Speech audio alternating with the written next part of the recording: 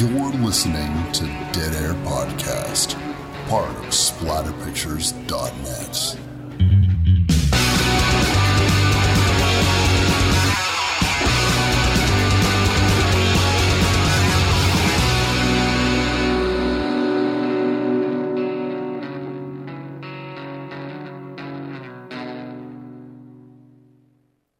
What's up, everybody? Wes Dead Air Knife here with, always, Typical Lydia. Today's show, we're going to be doing the 1987 Stephen King massive mayhem motherfucking movie, Maximum Overdrive.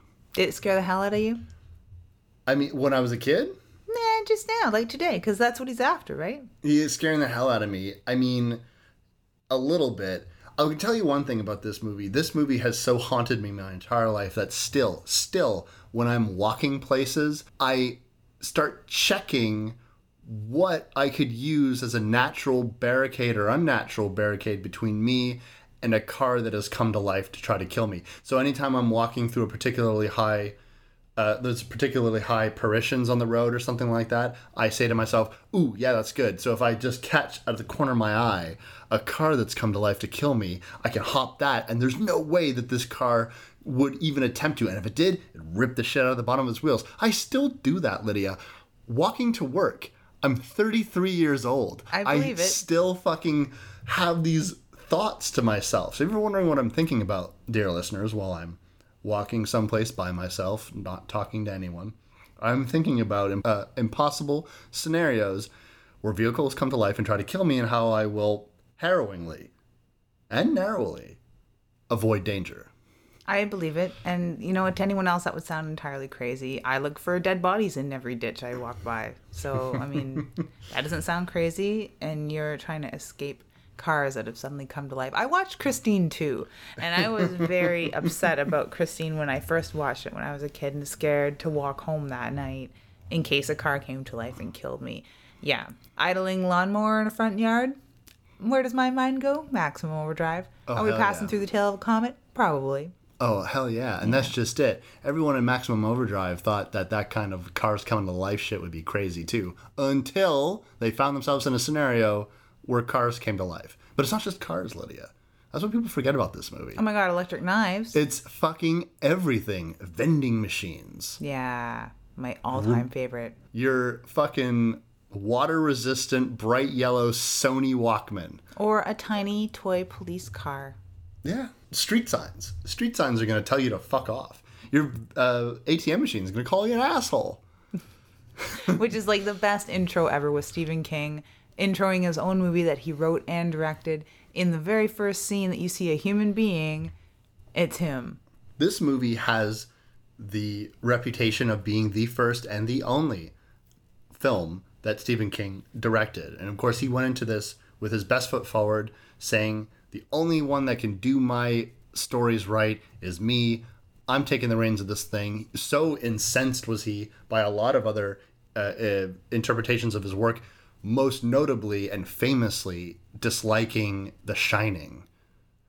So he decided to take matters into his own hands, and now it's something that he, I guess, regrets that he ever did. It's funny, I saw the a tagline for 1408 when I was looking at promo material from last week, and it was 1408, the best Stephen King adaptation since The Shining. And I'm like, wow, he must read this shit and just be like, ooh, fuck, I hate that shit. And he must watch this and just be like, oh, because apparently he really hates it. He basically disowns it. He thinks that it's like the worst example ever of a Stephen King adaptation, the absolute worst. And I call bullshit on that. As a fan, I do too, because I really love this movie, and I'd posit that this is the best Stephen King adaptation, and it is, I think, the scariest. It's certainly the most fun that I've had watching a Stephen King horror movie. I'm a little torn. I really like Pet Sematary. So when it comes to Stephen King adaptations, I would kind of rank these side by side. I'm kind of in the mood always to watch both. If you were to say to me, Wes, you want to pop in Maximum Overdrive? I'd be like, fuck yeah. Yeah. But then at the same token, you know, it's around Halloween. I kind of want to watch Pet Sematary at the same time. Pet Sematary I could take in bits, and like, you know, I want to see Jed and I want to see Zelda, and that's like Gage. I want to see Gage slice some Achilles tendon. You know, that's All I really, really care I don't about. want to see Church, fluffy, adorable Church. Meh, I see cats everywhere. Are they as fucking handsome, ruggedly handsome as Church? Ruggedly handsome as Church. Church and Cujo are both ruggedly handsome. Oh As my you put God. it. They really are, as far as Stephen King animals go. Mm-hmm. Yeah. We were talking a little bit about this before we went, but I honestly approached this film and Stephen King's dislike of it, and that's putting it mildly. Oh, yeah. This guy fucking can't stand this movie. He, not only does he openly, he's like, it's a moron movie, I can't stand it, it's the worst film adaptation of my works ever made, and I'm the one that made it. He even goes so far as like, I was so coked out of my mind, like he just That he didn't know what he was doing when people say, how come you haven't directed another film? And he's like, have you seen Maximum Overdrive? Like, Yeah. he is very embarrassed. he brutalizes this movie because of that. And I honestly think that, I mean, granted, if he is the one that made it and he's not happy with it, you know, you go into a project thinking that you have all the answers, and he says to himself, finally, I'm going to have the creative control that I have wanted about the film adaptations that I've always wanted. And then he fucks it up. And so part of him is just going to be, like you said, embarrassed and angry, frustrated, and then perhaps a little humbled by that experience. And so he will come at it harder. He's also, though, and this is my point to it, he's a fucking artist. He's a creative person. And I've very rarely met creative people that honestly, when you look at anything they do, whether it's writing, drawing, or filming, actually say to yourself, like, yeah, this is awesome. Check out this awesome thing I made that's fucking going to change the world. No. They always say, oh, I fucking hate this thing. This is fucking terrible. This is sophomoric. This is amateurish. Somebody else thought of this already. I'm just fucking ripping them off. You know, it's that whole the imposter police thing that like Neil Gaiman talks about. Like, so they're going to figure out that you're a fraud. And to me, this kind of speaks volumes to that. He's the one that made it, so he's the hardest on the one that he made. Yeah. And I'm not saying he's wrong for it, but I think he's coming down way too hard on it. Because there's, frankly, worse Stephen King adaptations are certainly more boring films. There's Stephen King adaptations that I don't want to sit through. We're getting to one. And so I think it really comes from that place. Not disingenuous. It's not false modesty. But I just think that he's way too close to it. Oh, completely. Because if he had watched Maximum Overdrive or read Trucks outside of himself, written by somebody else, he would read those things and watch this movie and be like, this is really cool. This is really inspired stuff. This is a lot in line with what I write. So of course I love this. Tail of a Comet makes all the electronics freak out and try and kill all the humans. Awesome. That's so in his wheelhouse. Those are hitting all of his little buttons. So he would like that.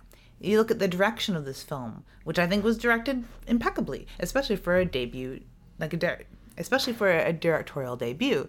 He did a fucking fine job, better than a lot of people out there. There's a lot of really good shots in this. There's a lot of moments where I think to myself, this doesn't look like a first-time directorial debut. I mean, yes, it's Stephen King. Yes, he's got a budget behind this, and yes, he's got actors behind this. But at the same time, the things are framed well. Shots look good. The action shots look good. Everything works in this film. Everything. Unless someone else was like babysitting him entirely, if he was that coked out, as he puts it. Which, I mean, you can't be that coked out.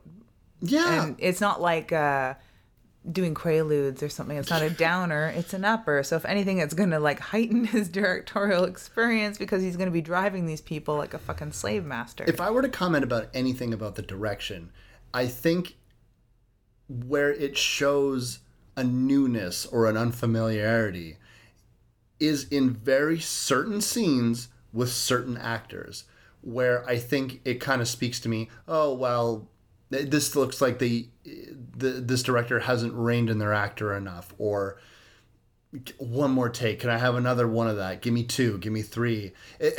Or maybe not really being able to communicate what you're looking for from your actors, because that's a massive part of directing. I mean, yes, all the technical aspects, but any director will tell you that first and foremost, you're a people person and you're down there and you are getting the performances out of your actors, not line readings, because that's amateurish as well, but just trying to make sure that the actors are able to give you the things that you are looking for. And so that's where sometimes on new directors, you have your DPs are really, really valuable in that sense. Second units are really, really valuable depending on what you're shooting. But I really think that some of the scenes would have benefited from just one more take, and frankly, a little less in some scenes. A little less. I'm thinking about one or two scenes in particular where I just like, you're at 11. Let's take it to 9. If it's the scenes I'm thinking of, we're going to argue about it. Okay. Sweet. I don't know. I sort of think I'm no expert when it comes to like wrangling people and like the directing and stuff. So I do have to say though, with him directing a kid, probably for the first time, even though he's written kids and at this time he had kids, he's directing Holter Graham as young Deke. There was a lot of times where I thought that it needed a few takes. Luckily, the kid's a great actor, like really an impeccable actor for that particular role. But there's a few things where I'm like, I don't believe the emotion that this kid's portraying, or I don't believe the coldness. And those two things sort of juxtaposed make me doubt this character, unfortunately. Certainly, since some of those scenes are very close together. Yeah, especially when the kid's dealing with adults. When the kid's all by itself, for most of the beginning of the film, everything that the kid's doing is fine. It's when the kid needs to interact with adults that he needs a little more direction, but not much more. And that's being fucking nitpicky because he does just fine. Yeah, and believe me, these are, even the complaints that I have were about the performances. It's picky ass shit. Yeah. I'm just saying that if I were to, from my perspective, see anything that Stephen King would have to be ashamed of in terms of his directorial debut, it would, and ashamed to be way too strong a word. It's just, like just a couple of more takes or different choices that you want of your actors. That's it. And it's small, because even the performances that I'm not wild about are scenes that I don't think are entirely there. One of the scenes we were talking about was the fact when Deke does discover that his father has died. That's one of the scenes I'm talking about where I was just like, let's pull this back a little bit. We need a little more from you. Yeah. Like give me one more, two more. Like let's you're in the right, he's in the right direction, the right ballpark, if I could. Oh, you're funny. Oh, you're a funny guy. And you had said horror comedy in relation to this show, so wow. Yeah. Wow, I do not see it. So we'll need your baseball jokes. We'll need it. To get me giggling. Well, that actually kind of brings me to the first time that I ever saw this movie. And before we get into the plot, and we're getting there, but this, like I've teased in previous episodes, this movie is a massive film from my childhood. Me too. Where I really, really have distinct memories. But the very first time I ever saw this movie, I'll never forget it. My dad was watching it in the kitchen, and I came in just at the time when the vending machine wigs out, hits the guy in the balls, hits the guy in the chest, and the little leaguers are all kind of gathered around him, stunned. Right? A few of them are still giggling about the nut hit. Because and that helps as a laugh track for young Wes. It does. And when I watched that scene, I instantly thought, oh, this is a comedy. And so I instantly sat down because I loved comedy when I was a kid. I loved to laugh. I loved things that were funny. I listened to joke albums. Like I just listened to like Ren and Stimpy's Croco Christmas and Weird Al Yankovic tapes all the time when I was in that 7, 8, 9, 10-year-old phase. That's all I cared about. So I thought this was a comedy. But very quickly, do you see in this scene, there's nothing funny happening here. Because this is where you look at the damage to this guy's head, where a pop can flew out and hit him in the skull. This motherfucker is dead. His head is busted completely open in a perfect circle of the pop can that hit him. And then you see the kid kind of actiony blocking his face. All the other kids get rained down on by pop cans. A steamroller shows up, and these kids are fucking getting killed. Yeah. And instantaneously, I sat up and I paid attention. I had no fucking idea what was going on because I missed the first 10, 15 minutes. That sets you up. That sets me up to say what's going to go on. And so I instantly became swept away with this movie, not having any idea what the fuck was happening. In many ways, in the same mental spot as the characters experiencing the film, because they don't know what's going on either. And neither did I, and anyone else who watched this movie from the beginning would have that blurb at the start that explains exactly what's going on. And so you're waiting the rest of the film for characters to catch up on knowledge that you already have. The first time I saw this film was when it came out. I had already read Trucks, big Stephen King fan in the household. We had the copy of Night Shift, and I'd read it before I knew it was going to be a movie for sure. My parents were big fans. They had probably rented it. But the commercials were on TV. The only other time I noticed a commercial for something I genuinely liked on TV over and over and over again was when Skinny Puppy, The Process, was coming out. And there was fucking Skinny Puppy commercials on TV. So I was just like, what the fuck kind of bizarro world have I entered where shit I like is on television? Wow. It's happened twice in my life. Really? Was I on TV? I don't watch TV anymore, Wes. Oh, okay. Sorry. Yeah, sorry. You could be, and I wouldn't know. Oh. But that, and years before The Process was released, this fucking movie, because the trailer for this, Stephen King cordially invites you to watch the film that he directed, because if you want to make a Stephen King movie, you got to make it yourself. Or if you want to make a Stephen King movie right, you got to make it yourself. Right? Yeah, and he's going to scare the hell out of you. And he loads all of this hell yeah praise and promise in the trailer. And the trailer is pretty fucking scary. And it's directed very, very well. The trailer's cut very, very well. So it was a riveting trailer to watch. A riveting fucking movie to watch. I loved every minute of watching this fucking movie. Mm-hmm. And not only was I already an AC/DC fan, because we had all of the AC/DC vinyl and previous singer AC/DC vinyl in the house. So it was like all this fandom, if you will, that had boiled over in Maximum Overdrive itself. When I was about 13, which is like prime horror age, I think. Oh, yeah. Yeah. Man, I love this movie.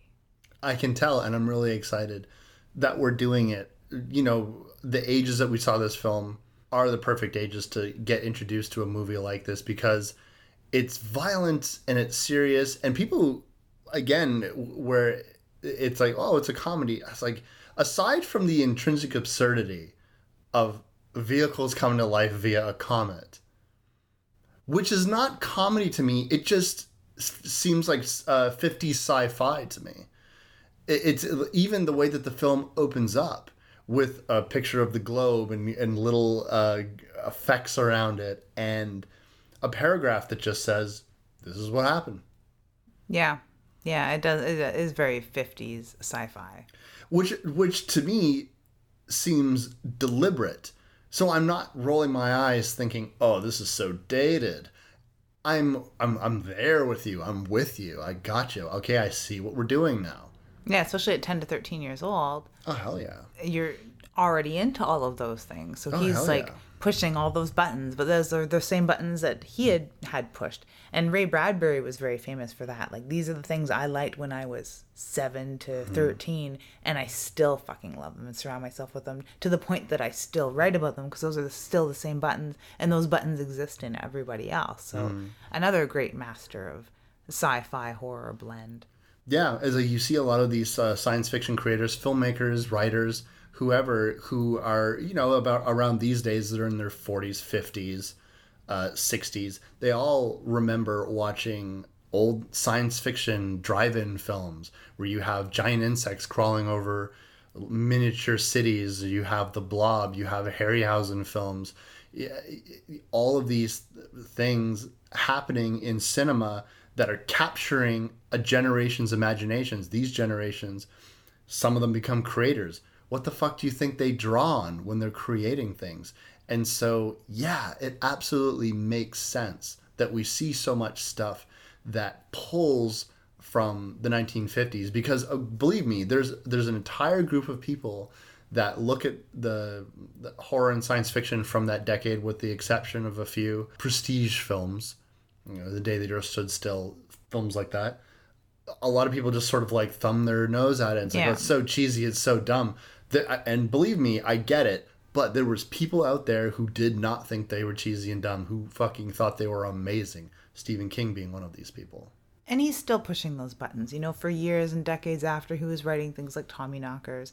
I couldn't name something that he's written recently because I really still steep myself in his spooks and haunts, like Joyland, which was totally unheard of. I don't know anyone else that has read Joyland. It's more of a crime fiction, but it deals with ghosts. And his follow-up to The Shining, Dr. Sleep, that's a little more me as far as things like Under the Dome and Sal, like things that have to do with this global weird sci-fi thing that's going on, as opposed to ghosts and hauntings and more paranormal. I enjoy him for that.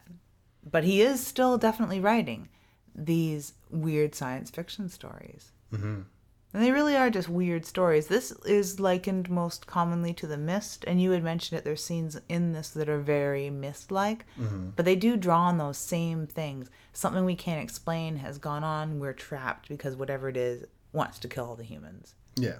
And is global. The Stand kind of begins like that, and I wish The Stand... I like The Stand for what it is, but I wish that he would write more of just Captain Trips, because I want a super flu to like wipe out the entire planet. I'll teach you all for not watching your fucking hands. Which came first, Trucks or The Mist? No, that was from a later collection from Skeleton Crew, which the cover of that and the cover of Night Shift I just love so very much. A monkey with cymbals. Oh, yeah. Terrifying. A weird bandaged hand with eyes all on it. The Night Shift paperback I'm still hunting because I lost my copy. So if anyone wants to fucking point me in the right direction... because I've been looking for it.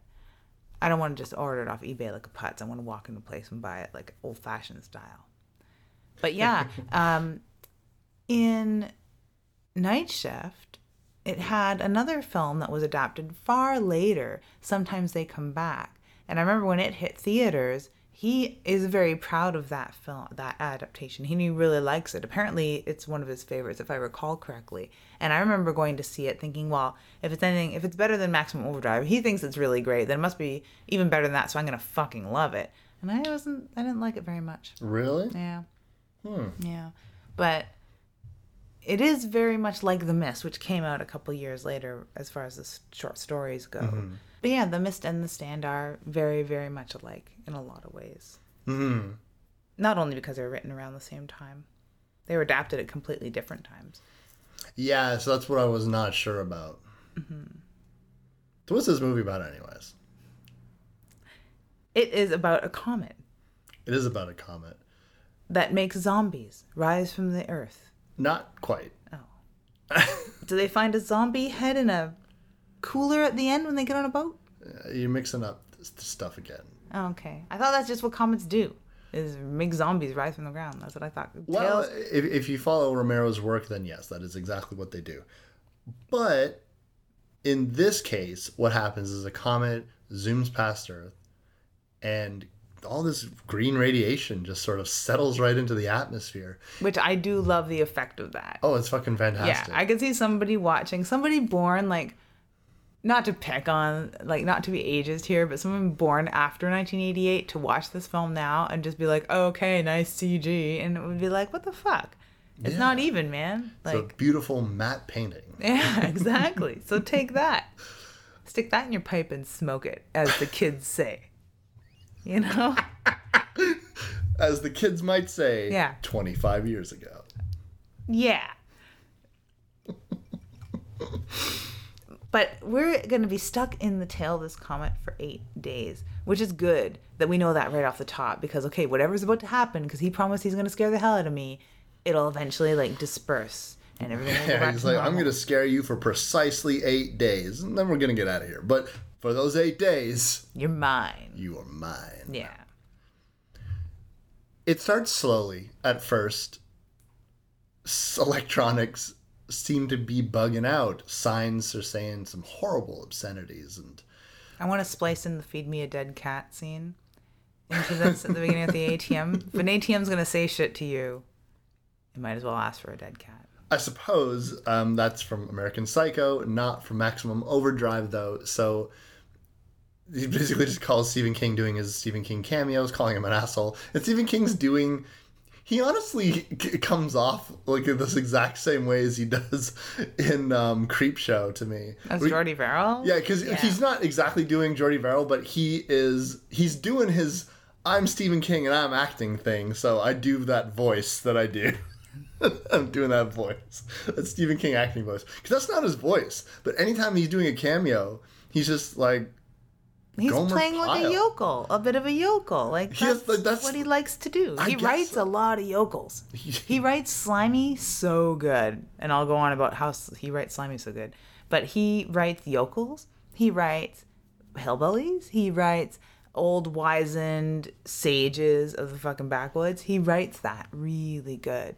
Only because he's probably spent a lot of time there as a kid. Reading fucking sci-fi comics to get away from these weird grown-ups. In Maine. Yeah. So, yeah. And this is one of the only films of his and stories of his that don't take place in that area. It's in North Carolina is where Maximum Overdrive and there's takes not place. a lot of those at all. So it's nice to see him out of Boulder, Colorado or Maine. Mm-hmm. The fictional Derry, Maine at that. After a little bit of mayhem with... some bridge operators flipping a bunch of cars over. And the watermelons. And the watermelons, some gory watermelons. My experience with rotten watermelons just makes me not wonder what that smells like, knows what that smells like, and I don't like it. Mm-hmm. I like it sets you up because this does get pretty gory. But right off the hop, when you're seeing people being launched through the windshields of cars, you know that that's pretty gory and that these people are getting killed and these people are getting fucked up. So, but you don't see a lot of that in gore. But what you get to see is a lot of exploded watermelons, which at first you're like, okay, so maybe this won't be a gory movie. So they're like substituting all this fruit carnage for the real thing. And it looks pretty gory, watermelon-wise. Yeah. But then the movie does get nice and gory not that long after. This is very true because this is, once we're finished with this scene, we're going to see character pumping gas. That gas pump is going to stop working, going to blast him in the eyes, going to blind him. He's going to be writhing on the ground. And this is where we're starting to meet a bunch of our characters from the Dixie truck stop, who we're going to be spending a lot of time with. Because once we settle into this area and everyone kind of converges on this point, that's about the long and short of the rest of the movie. Much like a zombie film with a shopping mall, not naming any names, or it's true. Much like The Mist, where we get to meet our cast of characters in a grocery, and everyone is trapped in there, and we have to get to know them pretty well, pretty fast. Maybe that's why I like The Mist so much, because it takes place in a grocery store. It makes a lot of practical sense to do stories like this if you're going to do big apocalyptic types of storytelling, and you're not really interested in doing big action beats, especially in your writing. Then you're going to quiet the story down and focus on a single event happening while everything else is happening. You can assume that the entire world is getting torn apart by these electronics. So whether or not it's machines coming to life or zombies or, I don't know, fucking alien invasion or dinosaurs or whatever, we can tell a really compelling story in a house, at a cottage, in a mall, it's anywhere, in a high-rise building. There's all kinds of stories that you can tell all over the world, and you could just keep it going. Oh yeah, any zero-day story, and I'm a big zero-day girl. You are. I don't like zombie stuff. I like zero-day stuff, and which is kind of contrary because I don't really like character-driven stories as much because fuck people. I want the plot and the problems to rule. But plot and problems do rule in something like a zombie film because we already know the plot. It's a zombie apocalypse. It's a zombocalypse. But Zero Day, if you're not interested in what's happening in this house, you can move a kilometer down the road into that house, or across town into the jail, or down into the countryside, or to another city where this also just happened. So you've got all these different scenarios and all these different characters you can mix and mingle into that large problem, which I already have been bought and sold on, Zombocalypse. Same thing with Maximum Overdrive. You could write fanfic in the same place, having all of these electronics freaking out, and write so many different combinations. But being Stephen King, he's going to stick it in the semi-countryside in a gas station, of course, so you can meet the real people, right? Yeah, and also you get the luxury of having these big, meaty, mean-looking trucks all over the place. And holy fuck, do these vehicles start showing themselves, showing personality through visualization, which me, as a comic book fan and writer, love, because I love the instantaneous iconography of a lot of these vehicles. From an ice cream truck to a gun truck to fucking, of course, the truck that everybody knows. Which truck is that? It's the Happy Toys truck with a Z, because we're Canadian, with the Green Goblin mask. This truck has become the movie to people. Oh my god, yeah. As much as Stephen King may denounce this film, as much as actors from this film may denounce this film, horror fans love this fucking movie and love that truck like a fucking child. This truck is on tour and I fucking love this truck so very fucking much. And you know that feeling of adoration and fear that commingle when you're a fan of this film don't ever go away, aside from wanting to figure out your escape route when you're walking home at night from the cars that are going to kill you, maybe, to walking around a corner at a convention and seeing this truck sitting there. The goblin mask, oh my god, you can't help but be gravitated to it and a little bit scared that it might attack you. But it is so cool looking, and oh my god, I would have it. I would clear out a room and hang it on the wall if I had it, because it's really that beautiful. I think a lot of people would when they're horror fans. One of the things that makes a lot of horror fans is we like to collect things. Not all of us. You are obviously an exception to that. No, I don't even have my little Green Goblin Jack in the Box. You don't. No. But I mean, when there's apparel for this movie, pins, anytime that any stuff gets created that is based on Maximum Overdrive, what gets made is this truck, the image of this truck. And I don't know, they're probably hoping that Marvel just doesn't pay attention to it anymore. They don't care, because when outside sources start selling a shirt that technically has the Green Goblin's face on it, because it's not something that evokes the image of the Green Goblin. It is straight up the Spider-Man villain, owned by Marvel, owned by Disney, that is now like running over not children, but running over people and just... He's the ringleader. He's the ringleader, this evil fucking truck. And oh my god, when we're watching this film and we're cutting to a lot of characters meeting each other, you know, Emilio Estevez and all that kind of stuff, but when we're starting to meet the trucks, which is what everyone bought their tickets for, what the one of the first ones that you see that becomes the main antagonist basically for this movie, trucking down the road, pardon the expression, coming towards you, it's an icon is born. And I love watching a film retroactively knowing this stuff, because... Oh, the first scene when it's coming down the road. Because who would have guessed? Who would have guessed that this image... I mean, yes, Stephen King and everyone that made this, obviously made this truck, wanted it to be so unique. Getting permission from Marvel to use the head and saying, yeah, this is going to be the visual thing that pops in this film. But like that years later, it's on T-shirts and all that other kind of shit. As recognizable to horror fans as a lot of mainstream slashers are. That's the kind of shit that I love, because I know when that opening shot of this truck where we're introducing this character, this, like I said, an icon is born, and I love moments like that. I like it in any film that I see where no one would have suspected that this moment, the first time you ever saw this character on cinema, this would become an indelible image for all time. Well, that's the end of the show. Thanks for coming around. Like, I'm convinced. No. I'm sorry. That's okay. Yeah, he serves a lot better than like a little tiny chain gun on a fucking tiny little go-kart, right? Yeah. Wouldn't want that on a t-shirt. Well, I think that you could put that on a t-shirt, but no one would know what it's from. You want that instant recognizability. Not even if you had it said beep, beep, beep, beep, beep, beep, beep, beep, beep, beep on the side. Well, it'd be really helpful for the military personnel who still know Morse code, or Cub Scouts, I guess. I'd know what it's from. You would know what it's I from. would know what it's from. You know what? I'd probably pick up on it too. Or I would think that someone just really likes the military. Yeah, pretty much. At this point, we do have a better glimpse of what's going on in the city around. And there's been quite a bit of death and dismemberment, near dismemberment at the truck stop.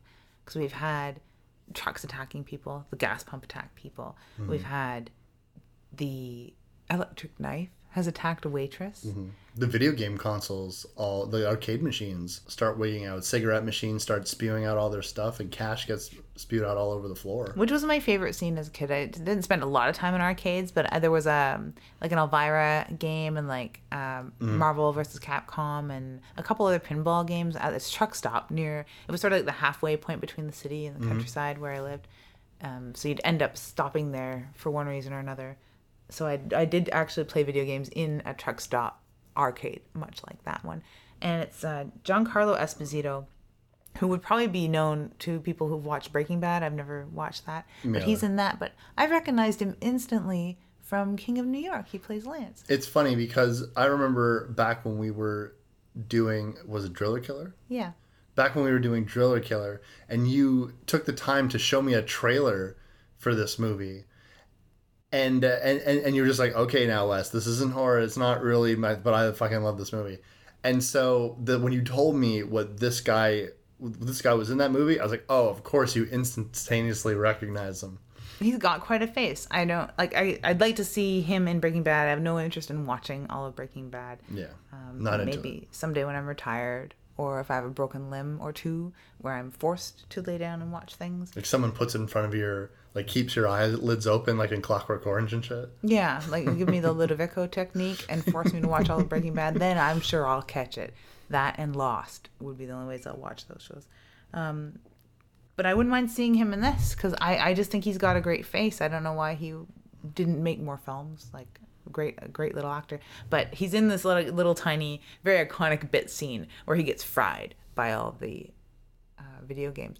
Deke has been sort of like abandoned around the city and trying to bike to the gas station where his dad works because after the incident at his baseball game where his coach got killed by the pop vending machine and a bunch of his teammates, he's gone here and there on the city, and we've gotten a good glimpse through the kids' eyes of what these machines can do and what sort of machines are affected, i.e. all of them. What can they do? Basically anything. They can jam a toy police car into a dog's throat. They can turn the water sprinklers off and on. They can torment and terrorize this kid too, because they do go after him a couple times. The lawnmower is about my favorite because it's not a lot that the lawnmower can do, but it's coated in blood, so we know that it's given a really good old college try at killing people. I think that, yeah, a lawnmower can't really do anything if you suspect that a lawnmower might come to life. I think that it probably got somebody who wasn't paying attention because they're like, a lawnmower? That doesn't... Maybe Stephen King's character got run over by that lawnmower. Oh, yeah? Like your lawnmower man, mangler kind of thing? Yeah, right? It all crosses over. All of Stephen King crosses over. If anyone's interested, go look at the giant map that crosses over every single fucking plot. It's an awesome flowchart if you're a flowchart junkie. Like you are? Not really. I'm more of a spreadsheet junkie, to be truth. I like pie charts. Pie charts? Yeah. What the fuck? Why? I don't know. What story can you tell with a pie chart? There's lots of this and a little of that. That's kind of my outlook on life, though. There's a lot of this, there's a little of that. Nah, you can't sort that sort of information. You need to take those figures and those headings, put them in a spreadsheet, right? And then from the spreadsheet, you could create a nice flowchart if you were really interested. But it is a very sexy flowchart if you're into sexy flowcharts. Mm-hmm. But It does serve to explain to us just what sort of trouble people are in, aside from the trouble that we're seeing at the gas station, where they're being basically herded and corralled slowly by cruel trucks that are basically telling people to shut up and not argue. The trucks hate God because they attack this fucking Bible salesman. Yeah. Like, with vehemence. Over and over again. They really hate this guy. Yeah. Almost anytime he starts talking, too, they rev their engines. It's great. They try and silence people, herd them. And even though Deke is getting through the town a little bit easier because he's on a bike and he's a kid and maybe not as noticeable, and he's not causing any trouble and he's not calling them out and he's not trying to circumvent them, he's just driving through a lot of them. We get to see a lot of what they've done. It's pretty horrific. There's a lot of blood, which I really enjoy. There's a lot of blood. There's a lot of dead bodies. There's a dead dog. I mean, they don't fuck around, right? Mm-hmm. And there's that badass ice cream truck. And it's playing King of the Road. That's my favorite little Easter egg. And it took me years to figure that out. I watched it at the Mayfair. They showed it about 4 years ago. And I went and watched it. Oh, yeah. It was a really fun experience. It wasn't even that packed either, which I sort of expected there'd be a bigger turnout, but whatever. And it was on film too. It wasn't a digital copy. So it was very, very cool to see. But it was when I was watching it there that I was like, God damn, that fucking ice cream truck is playing King of the Road. Who does he think he is? He thinks he's the king of the road. Yeah. Obviously. Covered in blood. Ice cream truck covered in blood. I love that image. Yeah, me too. The ice cream truck was one of my favorite vehicles. And they pepper these vehicles in here. I mean, a lot of the vehicles are fairly nameless trucks. They all kind of look Then the we same. have Happy Toys. Mm-hmm. Here comes another big load of joy. Yeah. It's even got a slogan. The Mighty Tasty Ice Cream Truck. Yeah. The Zeke's Garbage or Zeke's Trash or whatever. Yeah. I forget what it is, but it's Zeke's. It's a Zeke's Garbage removal. Yeah, a very particular looking truck too. Yeah. It's like the... It's massive. And it's like...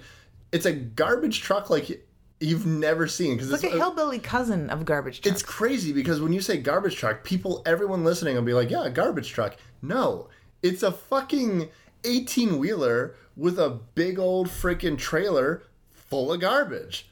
And one side of it's made of wood and can flop open. I guess when they're dumping, it's like a homemade garbage truck. It's crazy. Yeah, it is really crazy.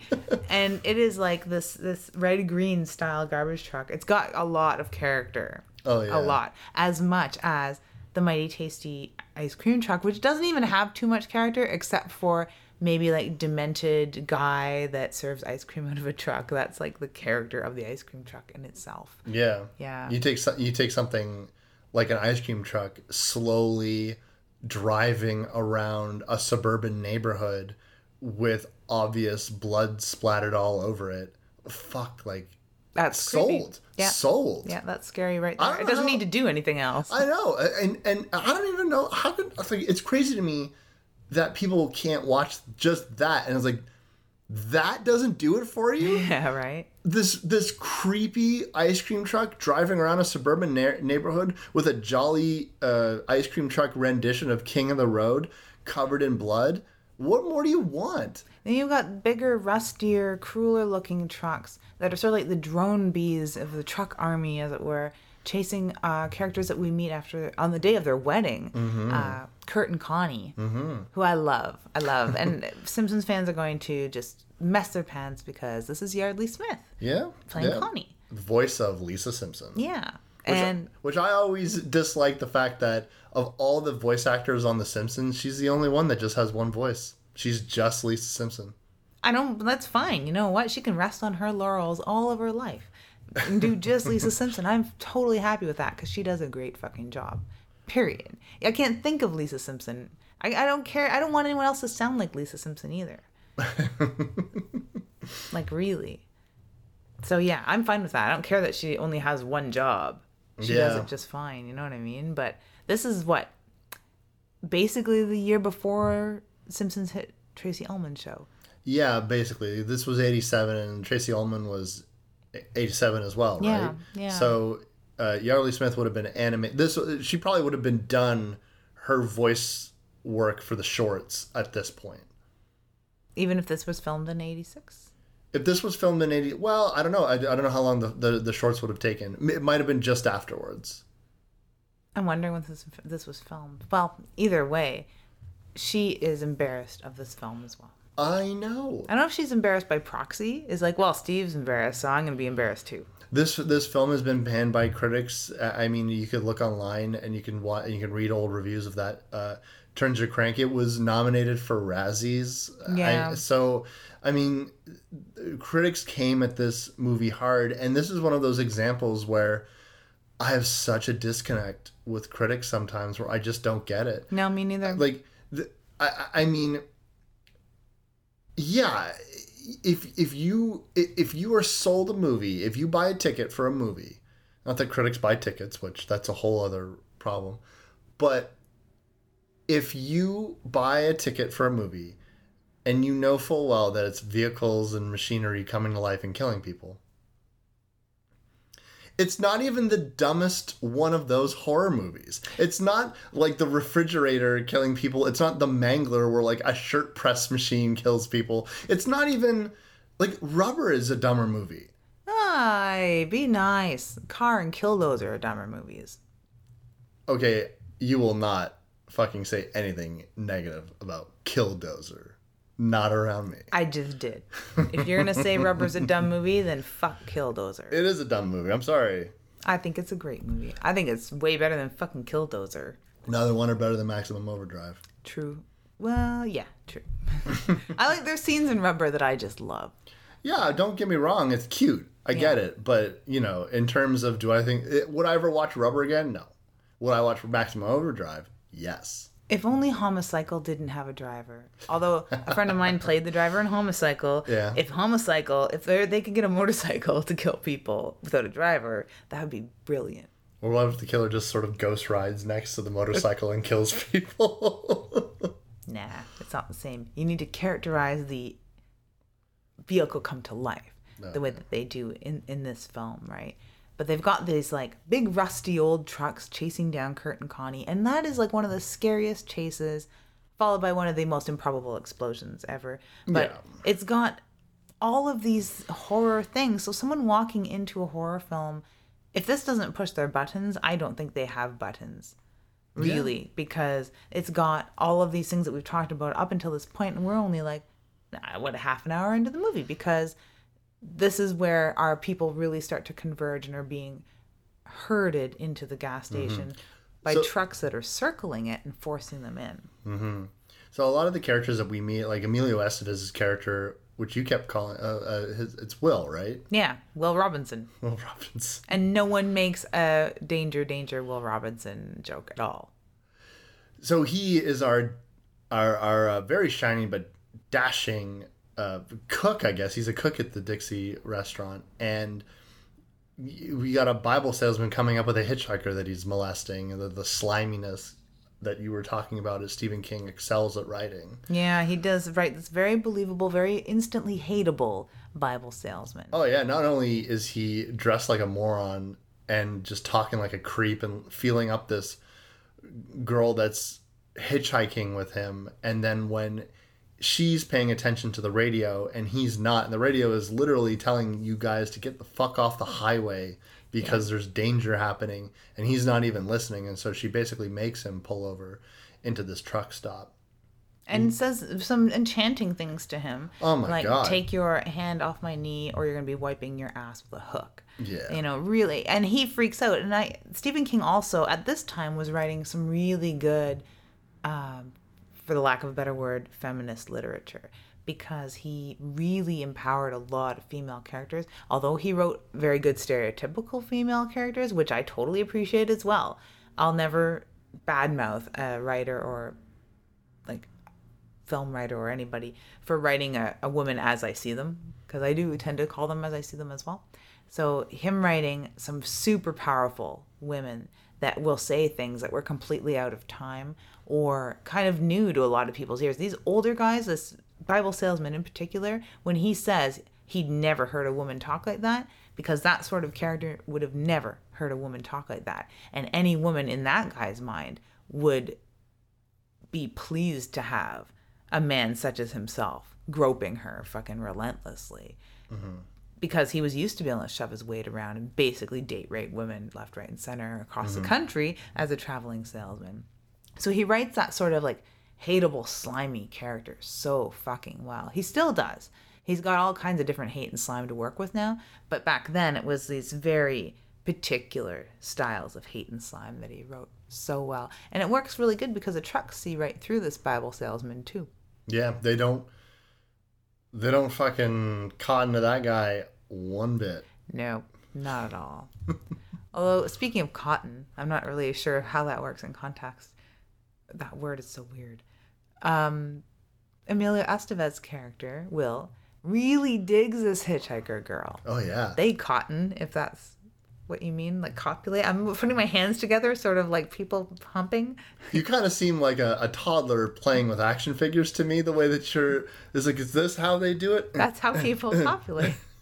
Well, we don't see the sex scene in this film, so I still don't know, Wes. We don't. Yeah, I'm waiting too. I got my fingers crossed. But... Yeah, and to me this seemed very quick, but I guess whatever. It's under stressful times, and they just instantly take a shining to each other. It's weird. They're definitely understanding that something crazy is going on. They've had a few deaths. They don't feel like they can leave. This, aside from Emilio Estevez's boss and a couple other hands, a lot of the truck stop is just filled up with the people who brought the trucks there in the first place, the truckers, including the driver of the Green Goblin truck, the Happy Toys truck. And everyone's lines are kind of spread out. We don't spend a lot of time with these characters aside from the main three. The kid's father is the one that actually we saw get blinded.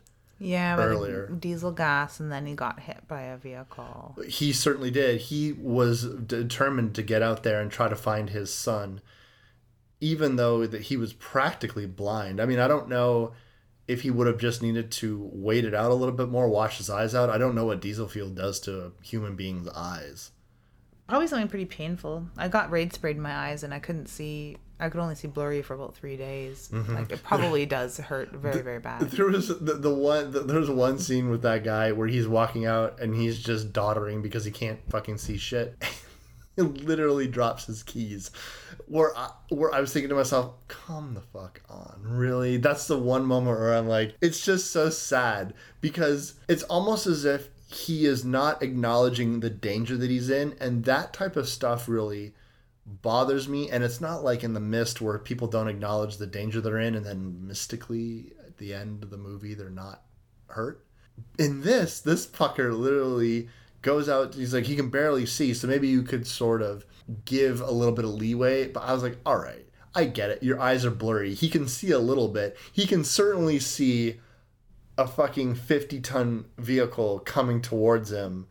Can he not? He drops his keys and bends down. This is not the time for that. I know comedy happens in real life, Wes. And the funny part, actually, is when everyone yells at him, look out. And he's like, oh, this guy fucking turns into like a hefty bag full of meat when he's hit by that truck. That dude explodes. Yeah. Apparently at the beginning when the steamroller runs over one of the kids in the baseball diamond, the squib, I suppose, if you're going to call a fucking milk bag full of fake blood a squib, it went off way too insanely and it exploded like a person's head exploding. That's absolutely right. And apparently Stephen King was like, yeah, awesome. And everyone was like, no, we can't do that. And he's like, why not? Come on, it's awesome. Yeah, unfortunately, when they were going through the MPAA, that had to get nixed. I wish they could have kept it. You can see in this cut of that, in this version of that shot, you can definitely see how it's cut quite immediately. Look, there's no illusion. You see that kid get run the fuck over, but it does at that last minute where you would get that juicy pop of his head. Yeah. Yes, they definitely. But we get lots of exploding bodies and gore. Oh yeah. Believe me, when people are hit by these trucks, these are big fucking vehicles. They don't fuck around. A lot of the other bodies that you see is basically an aftermath, or you'll see that some of the smaller vehicles seem to be content to destroy themselves in order to kill their passengers or to run someone off onto the road or whatever the fuck. So you see a lot of people sort of dangling outside of cars that have been wrapped around a telephone pole or something like that. It's nice. It's nice. It's a nice touch. Soothing, yeah. Yeah. And it's a very practical way to show death on a larger scale without really having to spend a lot of money. Yeah. It's true. I don't know what the budget for this was. It didn't seem that it needed to be very big, though. You know what I mean? It was less than 10. Really? The budget for this film was about $9 million. Half of which spent on gas. Half of it was spent And on vehicle gas. maintenance. $9 million in 1986 or 1987. So, I mean, that's not a micro-budgeted fucking film. No. But it's still probably not as much money as you think. But, I mean, you look at it, you get a lot of these vehicles, ones that are going to get scrapped anyways. You bust those up. I mean, it's not like the cars that they were showing damage were like beautiful cars. No, not at all. Right? A lot of the cars were pretty shitty old beaters. Speaking of shitty old beaters, the married couple has had a run-in with a truck, and they've decided to show up at this gas station. And you had pointed out, like, what the fuck makes you think that this would be your safe haven? It's insane to me. So what has happened, and you're not exaggerating at all when you say that they're herding, corralling these people into the truck stop. Listeners, that's exactly what they're doing. They are, if you can imagine it, like circling it. It's like, and it's just a constant convoy of trucks just constantly circling the entire establishment while the remaining survivors just sort of watch on and like, we don't know what to fucking do. Now, these two characters show up and Kurt gets this idea that in this one gap, he's just going to drive on through. Connie, his wife, says, why? Because he's like, where else are we going to go? Motherfucker, anywhere that is not get. I was like, I agree. First of all, who knows why, if or when your vehicle will turn on you? That's one thing that people have nitpicked about this film. And you know what? I'm fine with their vehicle not turning on them yet. Whatever. Maybe it's happy they got married. I don't know. Maybe it's not causing them any particular grief. To me, there's been no established rules about what turns and what doesn't. What turns, what doesn't, when it turns on, when it doesn't turn on. So to me, that's not a fucking continuity error. That is nothing. That is rubbish because they have not established beforehand when and where these things happen. Well, if water sprinklers can turn on, which are not electronic, I would like to point out. Yeah. Why didn't all the taps in the place turn on and the little spray nozzle at the dishwash, the dish pit there? Why didn't it spray the floor and then spray up at the electricity or something? Like, there would be a way for that place to electrocute everybody if it really just wanted to kill all the people. But some things turn on, some things don't. I don't know. Whatever. Yeah, but like I said, unless you establish it beforehand, that doesn't jump for me whatsoever. Their vehicle works because narratively speaking, it needs to. It needs to work, and it's fine. It never really bothered me. It was only when other people started mentioning it, I was like, yeah, you're right. Whatever. Yeah, I am not dismissing the point. I'm just saying that it doesn't bother me. Yeah. So he goes for it. Because for some reason, this thing getting circled by 15 massive trucks seems like the only... Like, you could go anywhere. Any other place. There's other buildings in the world. Yeah, but this one's close. It was only 2 miles away from the last time they got totally traumatized. He has pooped his pants. He has let the world know that he has pooped his pants. So it could be a matter of desperation, and it is true that this... to me, though... It's the known versus the unknown. You absolutely know that this building exists, but I absolutely know that there's 15 massive trucks surrounding it.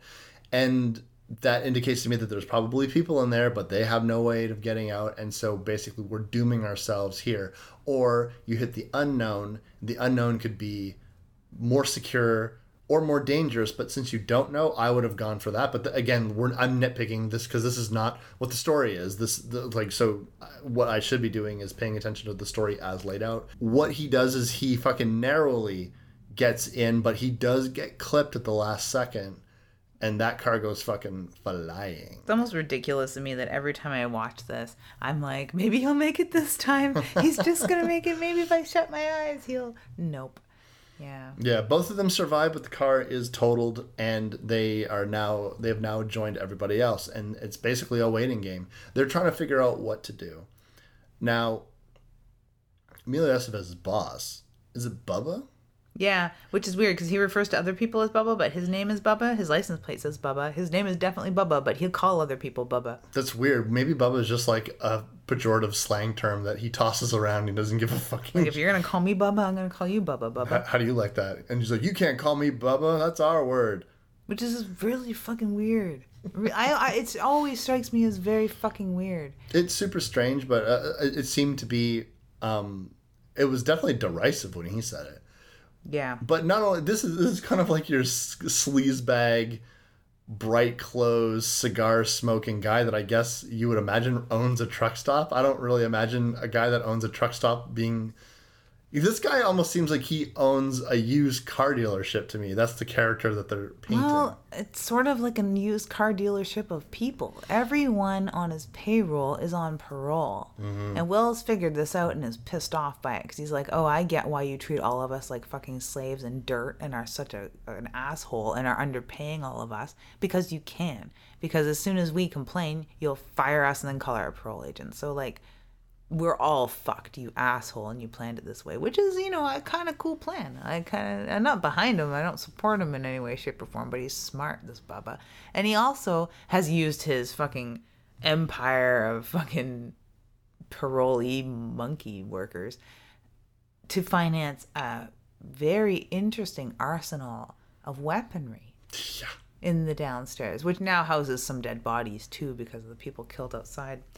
And our friend Deke's dad, unfortunately. But he's also got rocket launchers, grenades, all kinds of stuff. Fully automatic weapons. This guy has enough equipment to, fuel a small army. Yeah, he really does. So I don't know what Bubba's motivation is as a human being. Used car salesman, partially, yeah. Yeah, he seems to be all about that dollar. Those fat stacks of paper cash.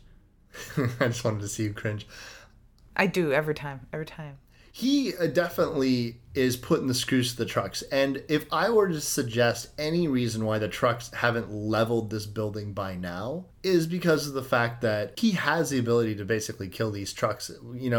It's one of those scenarios where, I may not have enough rockets for all of you, but I have enough rockets for enough of you. And who the fuck here wants to test me with the rockets? So I think the reasoning behind the trucks not leveling the place is twofold. One is the fact that they've demonstrated that they could kill them. And two is, which we're coming to, is the fact that these vehicles can't run forever. They are trucks and cars. And the humans hold the keys to that. Yeah, because they also don't have opposable thumbs. Not at all.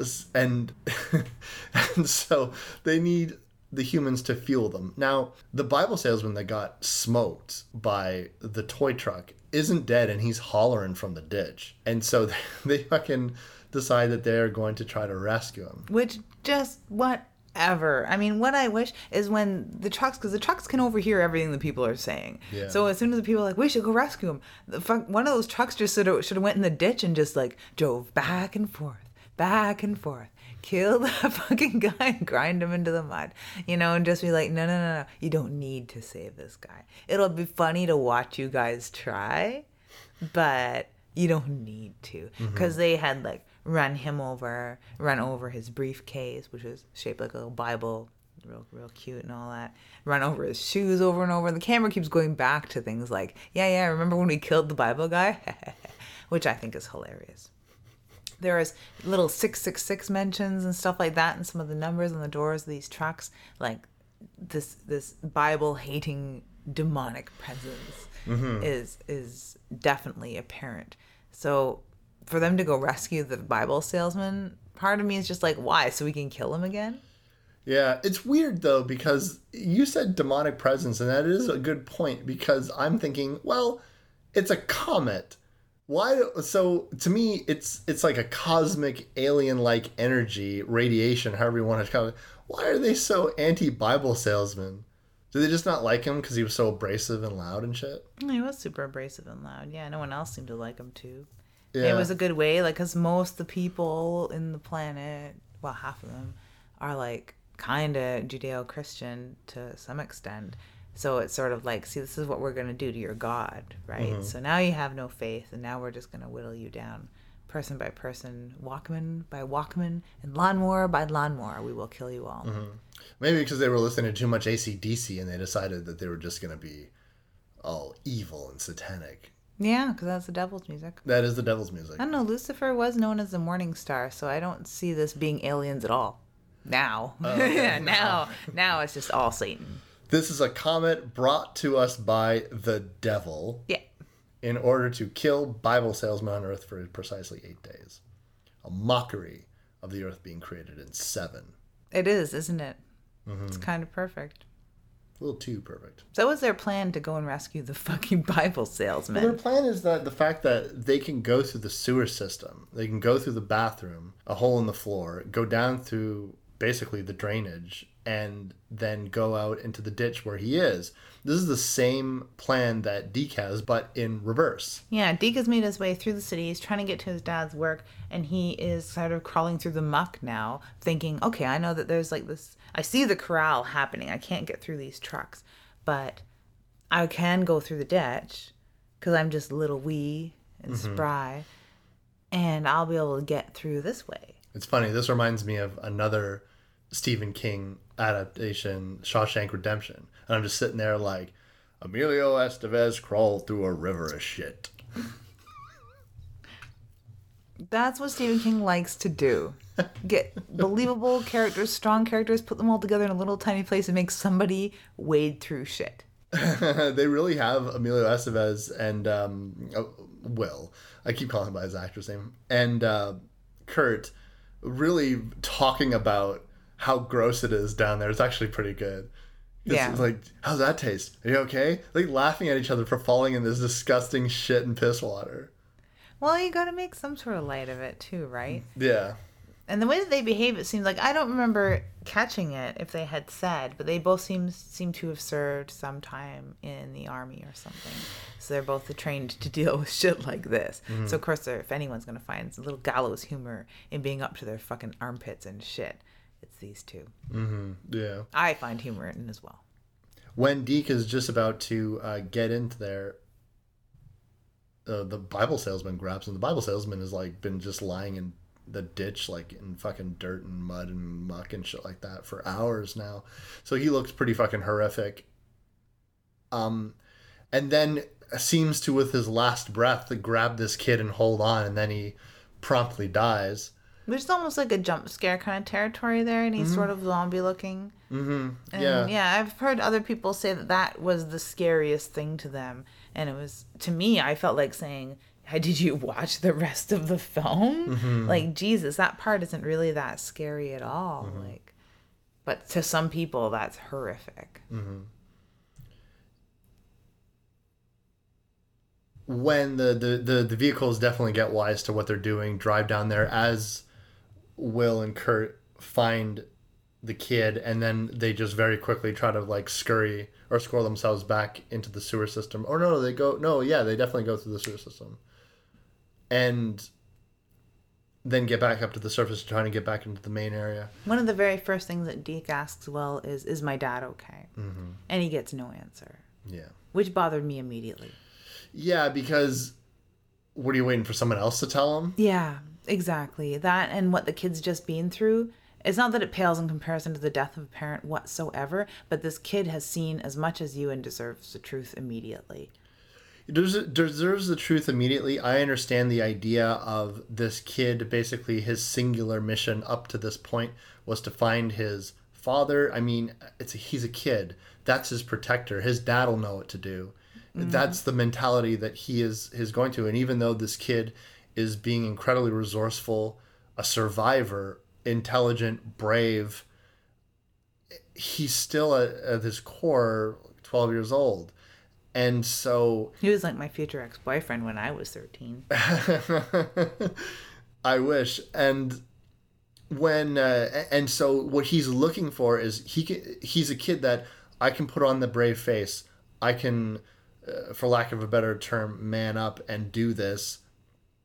But like when I find my father, okay, then I need this responsibility to get passed to my parent and he will look after me. That's what he wants. And when you get to this place where you're looking for that safety net or that relief, and then not having it and then being told very insensitively by someone else who we hate as viewers.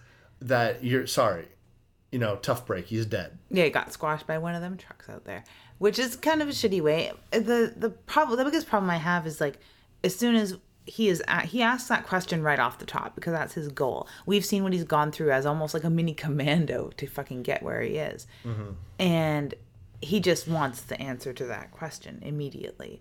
And you have Emilia Estevez's character, not answering him, where I'm like, you know what? You're in a time of crisis. What you need to do as far as people go is resource management. You need to tell this kid his father's dead right now and know if he's going to continue to be as useful to you as he's just been to himself. Because he obviously got here on his own fucking jam. So we need to know if this kid's going to break down right now and be a liability or of use. Mm-hmm. And it's a very cold way to look at it, but that's the way that he should have really treated that. And maybe it would have saved him that really cold realization that he got from Bubba, of all fucking people, not moments later. Because the minute they come out of the ground, it's the first thing that he asks again. And it's those two moments that sort of almost relegate him to The Walking Dead's Carl level bullshit, which we don't want, especially since we've already fallen in love with this character, 13-year-old me, in more ways than one.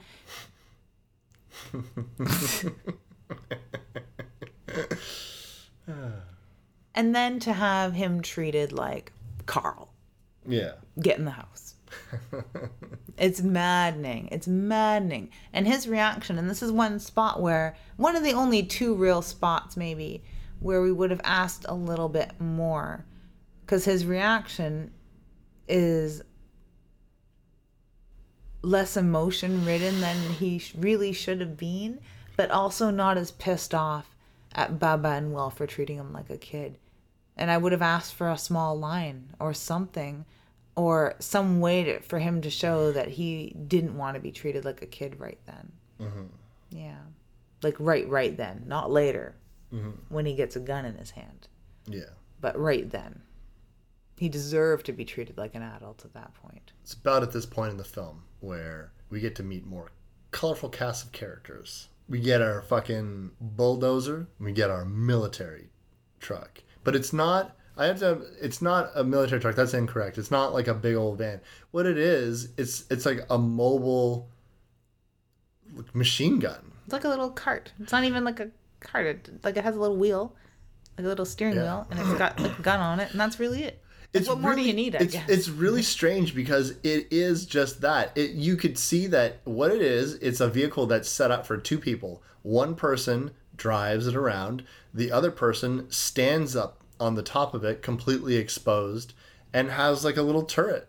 I don't know anything about the army or guns or anything like that. I do know this is a chain gun of some sort. Yeah. Chain gun on a stick. Mm-hmm. And I don't understand the tactical use of this machine, especially because it's not armored. So it's a 50 caliber weapon. So its only function is to absolutely annihilate anything that it shoots. Yes, it just chews through everybody. Yeah. But couldn't somebody chew through? I'm picturing two people, like two of these machines in like sort of death match. Facing each other, yeah.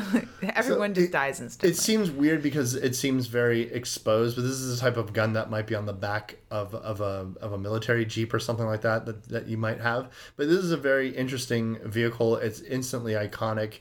And this is where it kind of understands that, oh shit, whatever's happening, the trucks aren't fucking around anymore. A lot of them seem to have become immobile. Mm-hmm.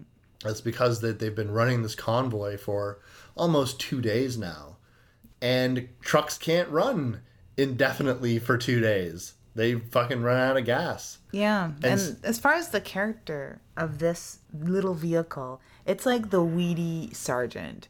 It has no real balls. It has no big gruff look. It is a stick on a gun and a steering wheel. It's the weirdest looking thing. But it is like the accountant of the operation. And it comes to communicate with people. That's basically what it does. And kill them, quite unceremoniously. It doesn't like herd you around. It doesn't have a bunch of attitude. It doesn't scare you like an ice cream truck. It doesn't like bully you around like the great big sexy Green Goblin truck. Mm-hmm. which I gotta add is very sexy when we see the interior of Oh that. my god, are you kidding me? Yeah, it's probably the sexiest truck ever. It's like fucking all like red interior, fucking white steering wheel. I think the curtain separating the cabin is like velvet. It's like red velvet, yeah. Oh It is like the sexiest and meanest bully, really. Oh yeah. And most like intolerant. It seems, and it's very. It seems of the trucks. It also seems very intelligent. Yeah. It watches people. It seems fascinated by people. You had pointed out when we were watching it. It does. It does watch people, and I like that. That's some really good direction too, where it's using the mirror of the truck to show us a scene that's offside, and to make it look like the truck is watching it. Mm-hmm. So it's almost like killer point of view, but it's a rear view mirror. Mm-hmm. It's kind of cool. But it's the second smartest vehicle, I'd wager. The fuel pump tank is also pretty smart later, but mm-hmm. in a weird mute kind of way. Well, they're all kind of mute, so that's mm-hmm. silly, but it's like double mute because it doesn't really let Will know what it wants. It just sort of like herds him toward it. It's kind of like, I likened it to feeding a bear Coca-Cola, which isn't something that you want to do. I've never personally fed a bear Coca-Cola, but I've seen large wild animals get fed sugary, treaty things and sort of herd people like that for more and more and more. So it's something you never want to do, and that's what they end up doing, is feeding these bears Coca-Cola as it is. Because the gun on a stick, I don't know what you would call him. Like, does he have a name? No, I don't know. Yeah, gun on a stick. The gun car, basically. It's like, but he's not even a car. He's not a car. No, it's not. I can't call him a car. Like, yeah. The gun cart. Cart, yeah. The chain gun. Chain gun, yeah. Yeah. Gun on a stick. He starts communicating them with Morse code mm-hmm. to tell them that they need fuel, and that the person that fuels them up won't be killed. And it's all in Morse code, which is kind of cute, and that kind of speaks to the whole Nancy Drew Hardy Boys fan in me, and did when I was 13. And who knows how to speak Morse code out of all these people? Well, the little fucking, what was he, a Cub Scout, Eagle Scout, something? Yeah, of course. He got a merit badge for the other week for everything. I think that a kid like that's in Little League would also be in some sort of after school program where they just put kids in the woods. So he knows Morse code, and this is a military vehicle. They know Morse code, so this is how they communicate, and they need gasoline. And so what, Emilio Estevez seems instantaneously thrilled about this, because at the very least, he wants to survive, and at the very least, if they're fueling the trucks will not attack them. And if you appease your robot overlords, all will be well. That's pretty much what it is. Mm-hmm. Feed the queen, right? And he does seem like uncharacteristically stoked on this. Yeah. Yeah. He's just like, I'll turn on the pumps. Awesome. It's cute, though, in a way. And this is how a lot of the times the electronics fuck with you. And it does provide some comedy where they're like, well, we would give you gas if we had power. And then the power turns on. And they're like, oh, okay. I kind of enjoy that sort of small black humor. But yeah, he starts fueling them. And this is, kids, basically where the story ends. Mm-hmm. In the short story Trucks by Stephen King from the collection Night Shift. Mm-hmm. Because you have a character fueling gas for as long as he can, knowing that it'll run out, and then what? They'll probably just kill them all, or sees another pumper coming up, so it's like, okay, they're just gonna keep feeding our tanks gas until there's no gas left in the world. Like, how's this gonna go on? Mm-hmm. And he sees a jumbo jet flying in the sky, and very morosely wishes that he could believe that there were people on that plane. And that's it. Sad ending. Mm-hmm. That they just will be crushed slowly by the robot overlords. Mm-hmm. Not even really robots, but you know what I mean. Yeah. So the movie carries on from there. It does. Emilio Estevez basically works his fingers to the bone. Him and Kurt, which suddenly has assimilated himself into Grease Monkey life, just like it was his calling. Yeah, almost didn't recognize him there for a second. He's got like a dirty tank top on and just overalls. Like I could imagine he just like woke up and his wife would be like, "Where those overalls come from?" He's like, "I don't know. They just It's like or like the clown at Fit and Clown. Like, it won't come off. Yeah, it won't come off. I disagree. And he's just like sitting there, just like fucking filling up trucks. They all are. Even Deke is doing it. And like, I like what they're all doing it. Like, he's like, all right, they keep calling the trucks like bastards and like flipping them off and just like, fuck you, here's your gasoline. Everybody is in on it. I think it's kind of hilarious. Yeah, and this movie, I mean, is really everyone's so shiny and greasy and hot looking. I hate that look. That's one thing that that's the only thing I would like to change. Even if I nitpick a little bit about Deke's reaction to his father's death, if you want to nitpick a little bit on Wanda's reaction to the whole situation and life in general.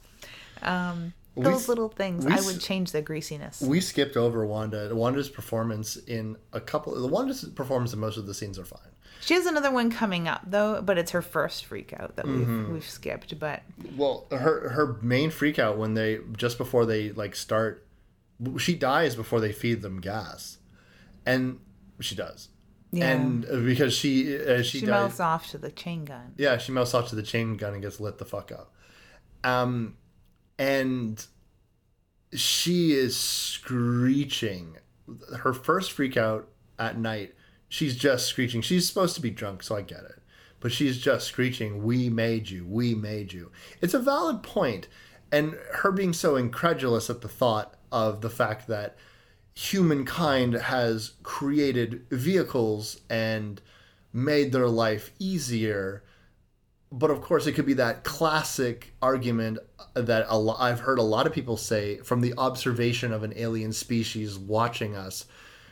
Would it not seem like the Earth was made for vehicles because of how easy we've made it for things to travel in that way for our convenience?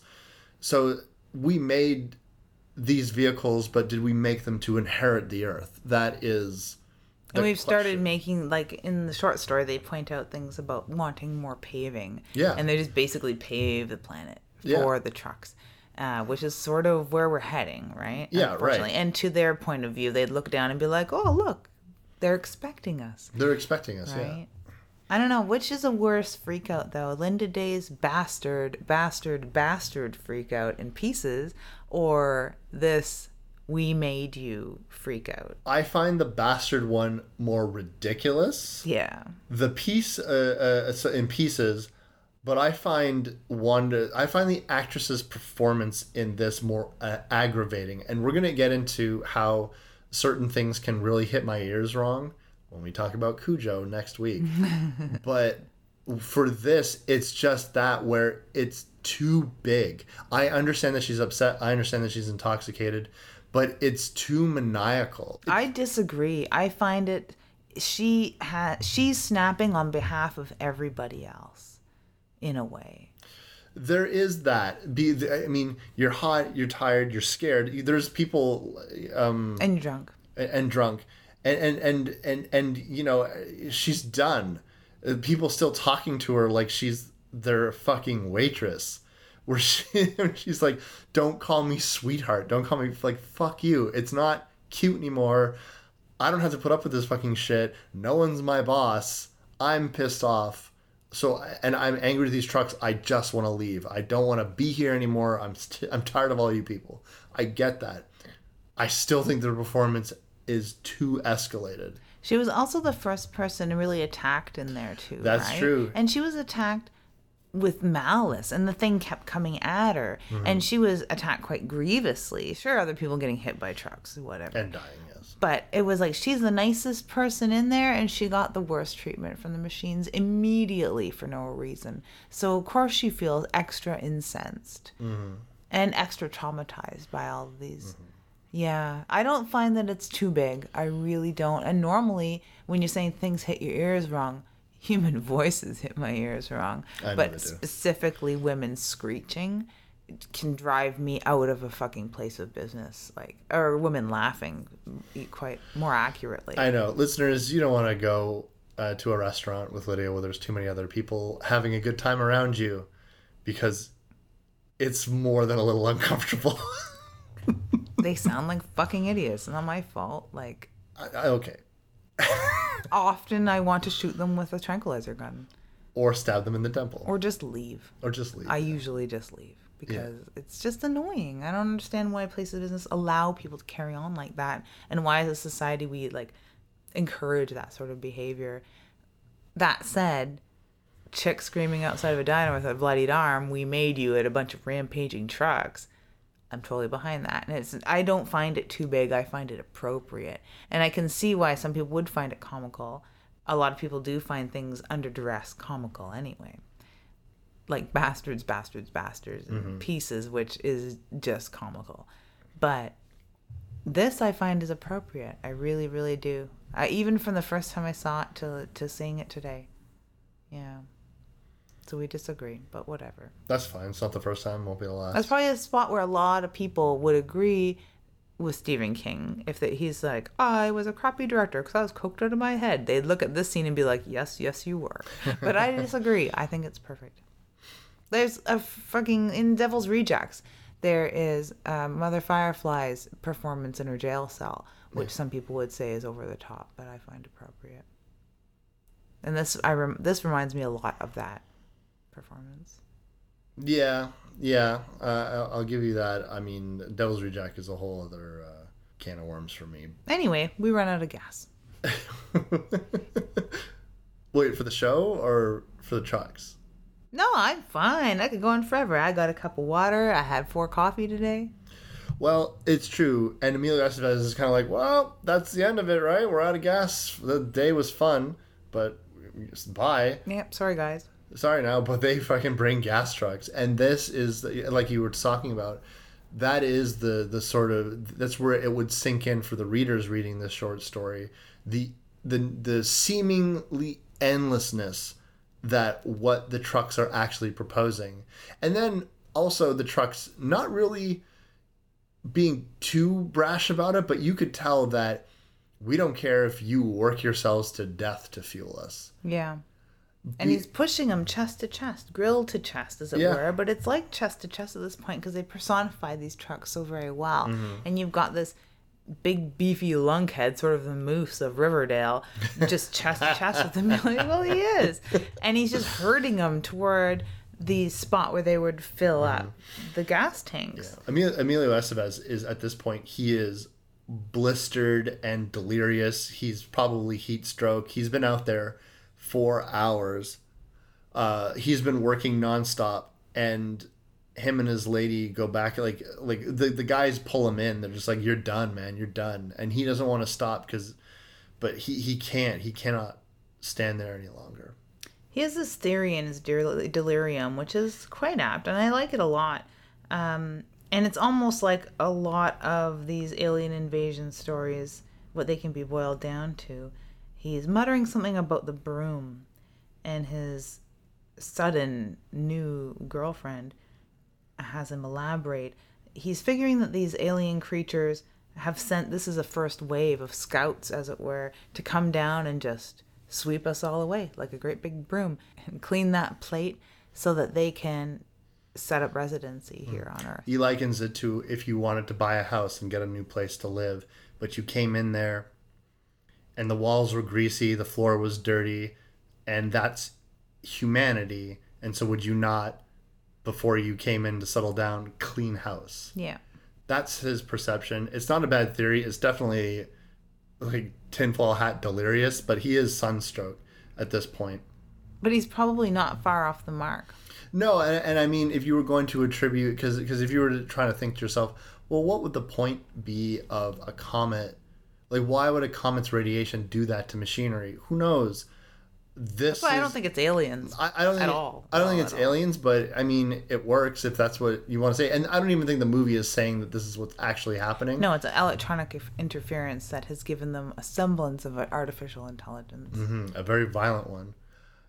But wouldn't you be? I mean, you've seen the way that some women treat their hair straighteners? They're covered in gunk and they're just like neglected and they're left on to time out. Every video game controller is just going to wrap around people's throats and be like, I'm going to throw you across the room. What are the cordless ones going to do? hit you. Or egg them on or flash annoyingly, because that's what some machines do in Maximum Overdrive. Yeah, I kind of feel bad for some of the machines that are either locked down or can't really do anything. And like those poor rusted out cars in the junkyard that were all piled up. They had their headlights flashing off and it's on. like, here they come, boys. What do we do? I don't know. Flash our headlights menacingly. Or the burger, or the takeout window there, that burger place. Yeah, humans are here. Humans are here. I'm helping. I'm having a wonderful time. I'm helping too, guys. Yeah, like little tiny wireless controllers would just be like, I'm helping. They'd be like, hey. They would just rumble off the table and trip you. Come over here. Come over here. It's like you step on one of the controllers. It's like, yeah, you didn't like that, did you? Fucker. Hurt your foot, did you? Fucking love that punk shit, man. Anyway. I do feel sorry for the smaller electronic equipment unable to kill people too. I definitely do. So when Emilio finally gets to his feet, they still have a massive problem. They're never going to get out of here. The convoy now isn't just like 15 or 16 trucks circling the building. It's hundreds of cars. There's hundreds and hundreds of trucks. It's backed up as far as the eye can see. All of these fucking trucks. And not only that, but Emilio Estevez like posits that it might be that certain vehicles can communicate with other vehicles of the same type. So he thinks that the trucks seem to be able to communicate the best with other 18-wheelers. That's how come there's all these 18-wheelers that keep coming to this place. But there are other types of vehicles there. And the military equipment, he maybe even posits that. He's like, look, if the trucks want to attack this place, they could just ram into the building and knock it down, but we could escape by hiding in the basement. He thinks that this gun cart could bring military grade vehicles there, like napalm the place. Yeah. So he is basically treating, not only that, but this gun cart has lit this fucking place up. Tons of characters have fucking died by this gun because it doesn't need to be able to drive into the building. It can just shoot the fucking shit. These are massive fucking casings that are getting shot into this building. It's going to rip through that building like it's a bush. Yeah, and I can probably sneak around pretty good too. Unlike the other bigger trucks where I can sort of see, like, have you seen the Pixar film Cars? I haven't. Yeah, no. Where you can sort of like get like what part of a car is their eyes. Have you ever looked at a car and thought of it as a face? Yeah. And you can see like what parts would operate as eyes, what parts would operate as a mouth or a nose if you're interested in what cars smell. With this military vehicle, though, there's no face to it. So I don't understand how it hears, how it sees, how it aims. You know what I mean? How when people are shouting answers back to it from its Morse code questions, how it is communicating with the people necessarily. But it does pose the biggest threat. And also because it is the most alien as well to me. Because the reason why most aliens have like a humanoid appearance so that we can relate to them, especially if it's a character we need to care about.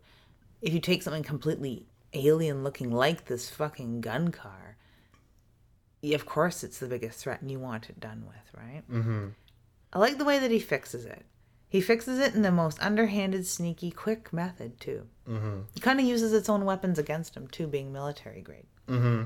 He basically managed, because everywhere that they go, this gun trains on them. Like, if you're near the gun at all, it's focused on you. So especially two people talking, because then you're probably up to something. Yeah. So they managed to basically drop a grenade onto it and then run away, and then it just lights up. That seems to be the main problem. But once that happens, the trucks are just like, well, fuck you then. And so now everyone escapes, and good thing they fucking did, because by nightfall the trucks are just done, and they just basically drive over the Dixie truck stop. It's awesome in a way, and there's a lot of little things where they keep proving to me that they're smarter than people. The way that they take down the overhead canopy over the gas. Yeah, the trucks basically bring their the dump trucks basket or whatever you call that thing. Yeah. There's a better word for it. There's definitely a better word, but we're not They truckers. drive under it with that thing up so that it tears it down and stuff like that. So it's really cool. And then they drive a huge oxygen tanker inside the Dixie Boy. This is another really weird example of these trucks not really having a lot of self-preservation. They don't seem to attack one another. There's only one instance that we're going to get to of like where I question this, but I'm positive they never hurt one another. So maybe the trucks are a little better than us after all. So like for the cause, they will sacrifice themselves. They will kamikaze, easy peasy, but they won't hurt one another. Yeah. When this place blows up and everyone's basically on the move. There's actually quite a few survivors. So there's a big group. They're all heavily armed to the teeth because of all that military equipment that was in the basement that Bubba was holding before he got shot the fuck up after killing one of the bulldozers. But now they're on the move and the Dixie truck stop is gone. And so basically what they want to do is head out to sea. Like so many zombocalypse, 0 days. Yeah, They end like this. Yeah. And people do think about this in the event of a world catastrophe. The safest place is on a boat or on an island or something like that. They're not entirely wrong. I think they're more right if they know how to pilot a boat, own a boat, or have taken some sort of like wilderness training. Yeah, this happens in a lot of zombie films. The book World War Z by Max Brooks really illustrates a lot of people heading out to sea, and it's actually a really fascinating chapter because when you think about the survival movies where, yeah, a group of 6 people decide to head out to the ocean and see if they can fare better out there, Max Brooks says, yeah, and a million people have that exact same idea. What happens? With these weird societies of boats that form because of it, and the fact that the dead are in the water. So there's all these crazy things that are happening in that book, and so this is. I mean, they don't go into that. I'd like to think the sharks would protect us. Yeah. Well, you know what? Fulci's taught us that not all sharks have the chutzpah, sort of, to save us from the zombies. Damn. I was hoping, because that's my plan, right? When Zombocalypse hits, to head out to sea like everybody else. Yeah, and what? Like, enchant the sharks like you're fucking Aquaman? And protect me, sharks! No, not really. I was just hoping they would want to protect me of their own free will. Sort of way dolphins want to fuck people of their own free will, is the sharks protect people. Hello, Lydia. It is I, the Shark King. And I'm here to save you, because you seem like a swell gal. By then, I will be delirious enough from drinking seawater and sun exposure to believe that this will fucking happen. Quick, Lydia. Stow away in my mouth for safety. Okay, King Shark. And it's just you getting, like, eaten by a fucking great white.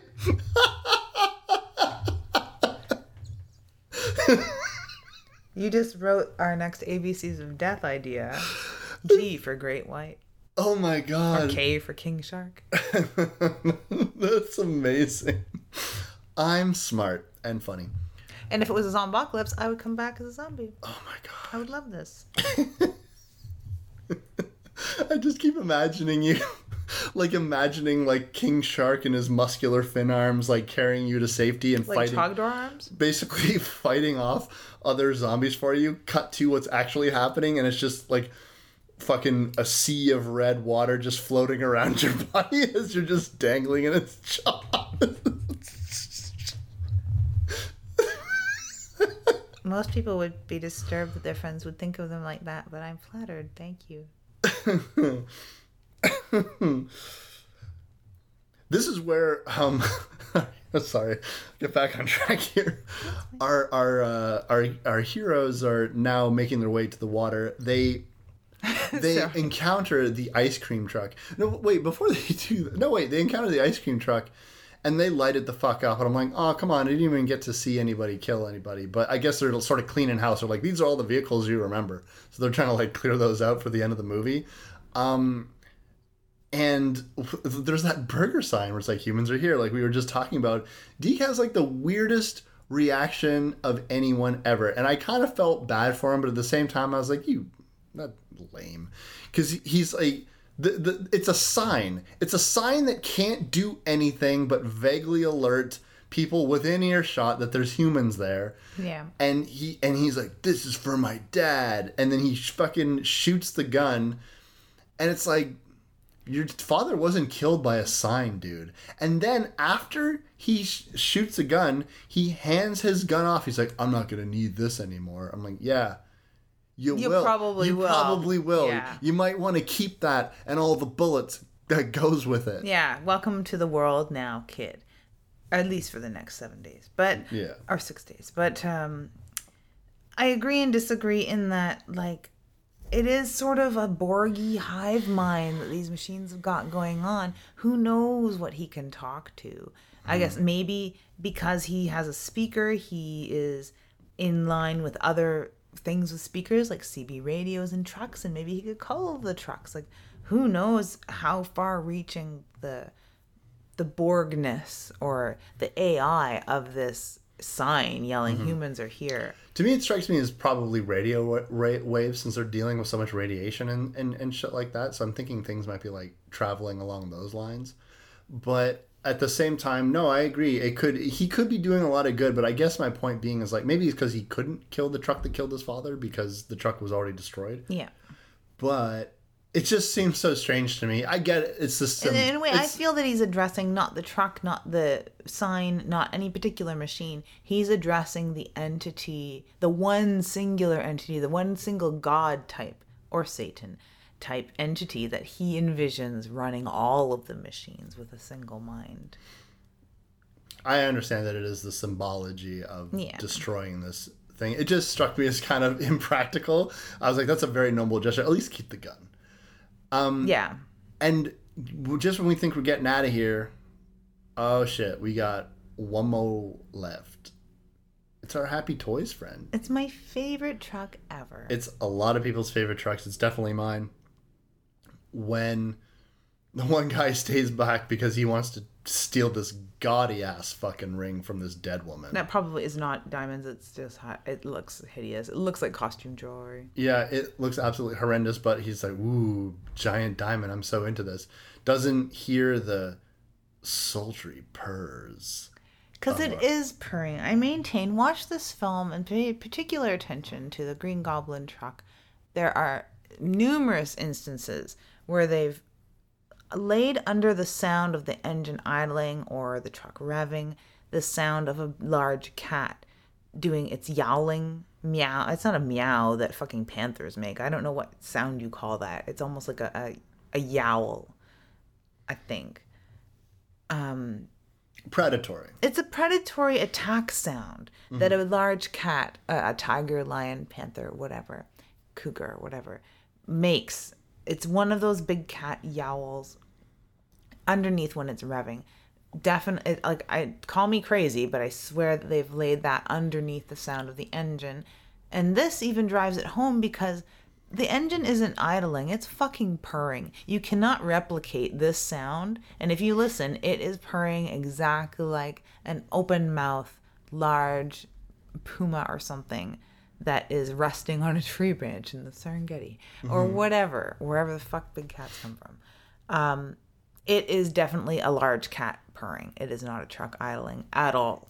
It can be a little difficult to hear, typically speaking, when the Happy Toys truck or the Green Goblin mask truck is killing somebody, or there's even a couple of instances where he's not the one doing the killing, but the machines are doing the killing. They do a vaguely psycho-esque wee noise. That sound has nothing to do with the big cats. I know, but my point being is sometimes it's hard to hear really what the engine is doing to me because I'm distracted by that noise. Yeah, this particular instance, the final showdown with the Green Goblin, isn't the best example because it's there, but it's underneath that, psycho-esque orchestral hit or like metal guitar hit because it's AC/DC. A lot of AC/DC. But like earlier, I'd noticed in the show, so there are better instances of it sounding exactly like is it the MGM lion that roars? Oh no, it's not the MGM lion that roars. Yeah, it's like a wildcat sound. Yeah, the MGM lion does roar. Though. Yeah, but there's another one that gives like the wildcat sound. Oh, I don't know. It's exactly like a wildcat yowl. And there's much better instances of that. But this is the number one best instance of it sounding like a purring animal. It's a purring big cat. It's not. I don't even think that there's an engine sound used in that. I'd like to research that a little deeper. Emilio Estevez basically pops off the last rocket that he has on the Happy Toys truck, blows it up. The thing about a lot of the deaths of these vehicles is when they have you and you don't have any of these big military weapons, you're in a lot of trouble. And maybe if you tried to fire a machine gun off at this truck, it would still keep coming and run you the fuck over. But I mean, when he has a rocket, he's pretty much good to go. He blows up that truck. To me, it always struck me as a little anticlimactic. I'm glad that the truck got to get at least one more kill in, but I would have liked it more drawn out. I think it would have been better to spend more time at this stage and less time with them trapped, but I understand why they did it. This is a minor complaint. This is pacing for me, and this is also the fact that you have such a great, iconic character. Stephen King had no idea that this character would take off the way it did. But I think that what I want to remember about this character is that his final fight was like more drawn out, slobber knocker, man versus machine type thing, as opposed to just Emilio Estevez stepping out, shooting it once with a rocket, and that's the end of it. And they're like, woo! I'm like, yeah, you want it to actually come lurching on flames after him a little more. Oh yeah, like something really cool like that. And they almost give you that moment when the eyes light red when it's on fire, and I'm like, oh man, here it comes. Here it comes. You're fucked. This truck's not. It's down, but it's not out. I wanted something like that. Maybe like separating the group, like, and in the last ditch effort, like doing something that makes the car. I don't know. Like, if I was a giant truck on fire, I would just drive through the fucking people and hope that I explode when I'm closest to them. Yeah, because believe me, this vehicle, like many of the vehicles in this, explode quite heavily. Yeah, very improbable explosions. But I mean, look what you're dealing with. Like this, that's not anything that I'm going to. I love it. I'm saying I don't like it. Yeah. And then when our characters get onto the boat again, that doesn't seem to have a will of its own, and they're just safely sailing on the boat. We're treated to a little blurb that says, it's basically, and everything worked out fine. Forever. They were saved. And they were saved. The survivors are still survivors. After there was 6 more days of this insanity, and then everything went back to normal when the comet's tail left the proximity of Earth. They can have sailboats that work under power of sail, and all they would have had to do is take the engine, if there was an outboard engine, and just drop it in the fucking water, and then they would be completely free of electronics on that particular boat. If that is the case, because what are the lights going to do? Yeah, I know that's true. Disconnect the battery and throw it over the edge, and then you're fine. Over here. I think that they could have actually. I'm sorry. If the boat were going to call another machine, it could have called an airplane, because whether it was an accident or not, and I'm leaning toward accident as well, we do see the one instance of what it looks like one machine has attacked another with a Cessna nosedived over into the top of a school bus. Mm-hmm. It's a very cool image, yeah. It is an interesting image. I do like planes in improbable places in apocalyptic fiction, like planes right through buildings and stuff. It always looks good in anime. But it must have been an accident, that, or the school bus was like, hey, plane, I'm full of kids, fly into me. And the plane was like, you got it. Yeah, we do see a plane buzzing around. And obviously, like, if this movie had a much larger budget, or if it was made now in the world of CGI, you may have even seen like a fleet of planes flying around, and like it would have been really crazy. Maybe even once been like seeing military grade fighters like just like dropping bombs and shooting up places. That would have been really cool.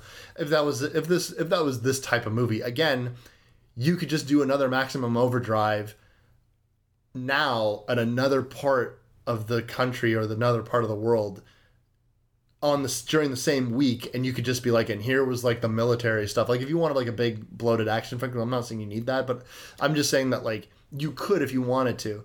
And so, I would even I would, if I had the power, I would say, please everyone, this is like a call to action. please write Maximum Overdrive fanfic because the world needs more of it. But I'd like to take it street level like I normally do and get some street involved drug addicts or something and their reaction. There's not enough drug addicts in this.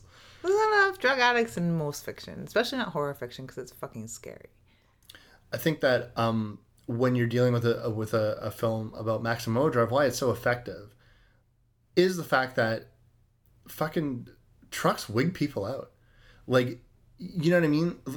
And you can see all these moments in this film that build tension.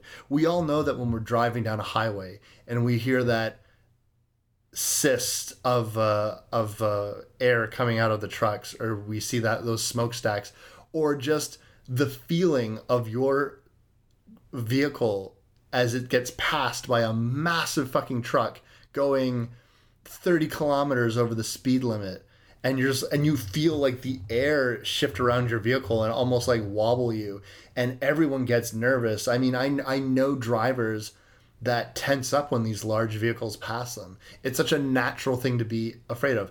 Tons of metal and glass driving past you on the highway, and it's something that everyone can relate to. Everyone has seen these vehicles. Everyone on some level is wary around cars and trucks like this. And so the idea that they would be coming to life with the express purpose of murdering you, because most of the thing is like, the thing that's scary about trucks is like you have to trust total strangers to not run into you, because you'll lose that fight because you're not the truck. The driver in the truck will likely survive, and the truck, it will likely run again. Your vehicle will never move from wherever the fuck it lands. You will not survive that impact. Yeah, there's only half the metal in your car that is contained in their fucking bumper. So, yeah. Yeah. So... And older trucks are even more menacing looking, I find. Oh, yeah, absolutely. Especially, just old, beaten down, massive trucks that have just clocked countless hours. Huge, massive extra intakes on the side of them and stuff. It's almost alien looking and nothing like a car that we are used to at all. So, yeah. Very, very terrifying. Just like all the sound cues in this movie, naturally, the way that a lot of us have grown up now, can trigger like tension, because you have to be more alert when you hear those noises. Go, oh shit, there's a truck around me. I have to be more alert now, because if I fuck up, or if this truck fucks up and I'm not paying attention, I'm fucked. I don't know. I just sort of treat every vehicle on the road around me like that. Specifically motorcycles. I'm a lot more wary of motorcycles because I don't want to do anything that they don't expect, because I know that it's a little more touch and go on a motorcycle. But like, I'm afraid of all of the fucking vehicles around me equally. So it doesn't really hit me like that. But now that you say that, holy shit, it's totally true. They are totally terrifying. They are like the big monsters, or the huge, like, big, like bears. They are like wild animals. As opposed to our like domestic kitty cats or Honda. They are the biggest, baddest things on the road that we see typically. And it's not even... like, oh, it's rare to see these big trucks. Fuck it. You see them all the time. So around here, you see them on the 417 constantly. Yeah. Everything needs to get shipped everywhere else. That's just how it is.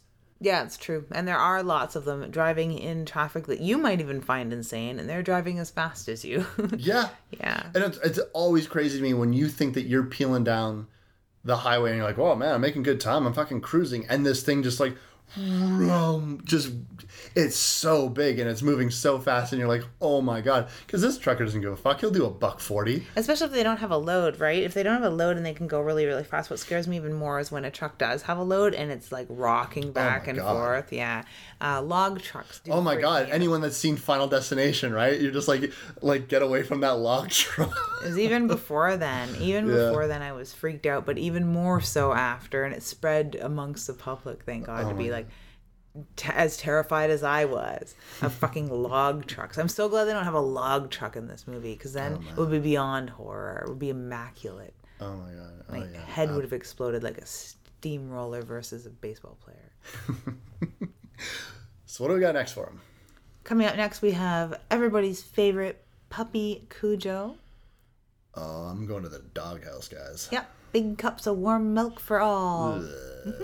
I'm gonna, if we're not in the middle of a heat wave, because we're blessedly sitting at about 16, 17 degrees here today instead of like 30, 35. Yeah. We were definitely cooking in our panties last week. But if it's not quite that hot, if we're not like edging into 40 degrees territory next weekend, I'm going to turn the heat on just so that we can live what they lived, trapped in a car during a heat wave with nothing to drink but warm milk. Why do you want like my fucking balls basically like floating in sweaty broth for the entire goddamn show? As your whole body's going to be, I don't care about your balls, your whole body's going to be floating in a sweaty broth. Well, I care about my balls. You pay too much attention to your balls. It's just because not enough people pay attention to them without me. Maybe they need more sweat. Maybe if they were sweatier, people would pay more attention to them. I know I won't be paying any attention because I will be fucking dying too. Boob sweat is real. Like, totally. Yes. Just as bad and just as rotten and just as rancid. And maybe even more embarrassing because it shows up right on our fucking shirts. So, guys, we've had a lot of fun here today, but boob sweat is no joke. In fact, 9 out of 10 women will experience boob sweat in their lifetime. And for just pennies a day, you can make sure that they don't have... I lost the joke, but there you go. After Cujo, all is well when we explore Jeepers Creepers, Wes. Ooh. Yeah, I know you like that one, so you'll feel better about life. I do really like Jeepers Creepers, and we're back into Justin Long territory. Like we never left. And on that note, I'm Wes Knight. And I'm Typical Lydia. And you've been listening to Dead Air.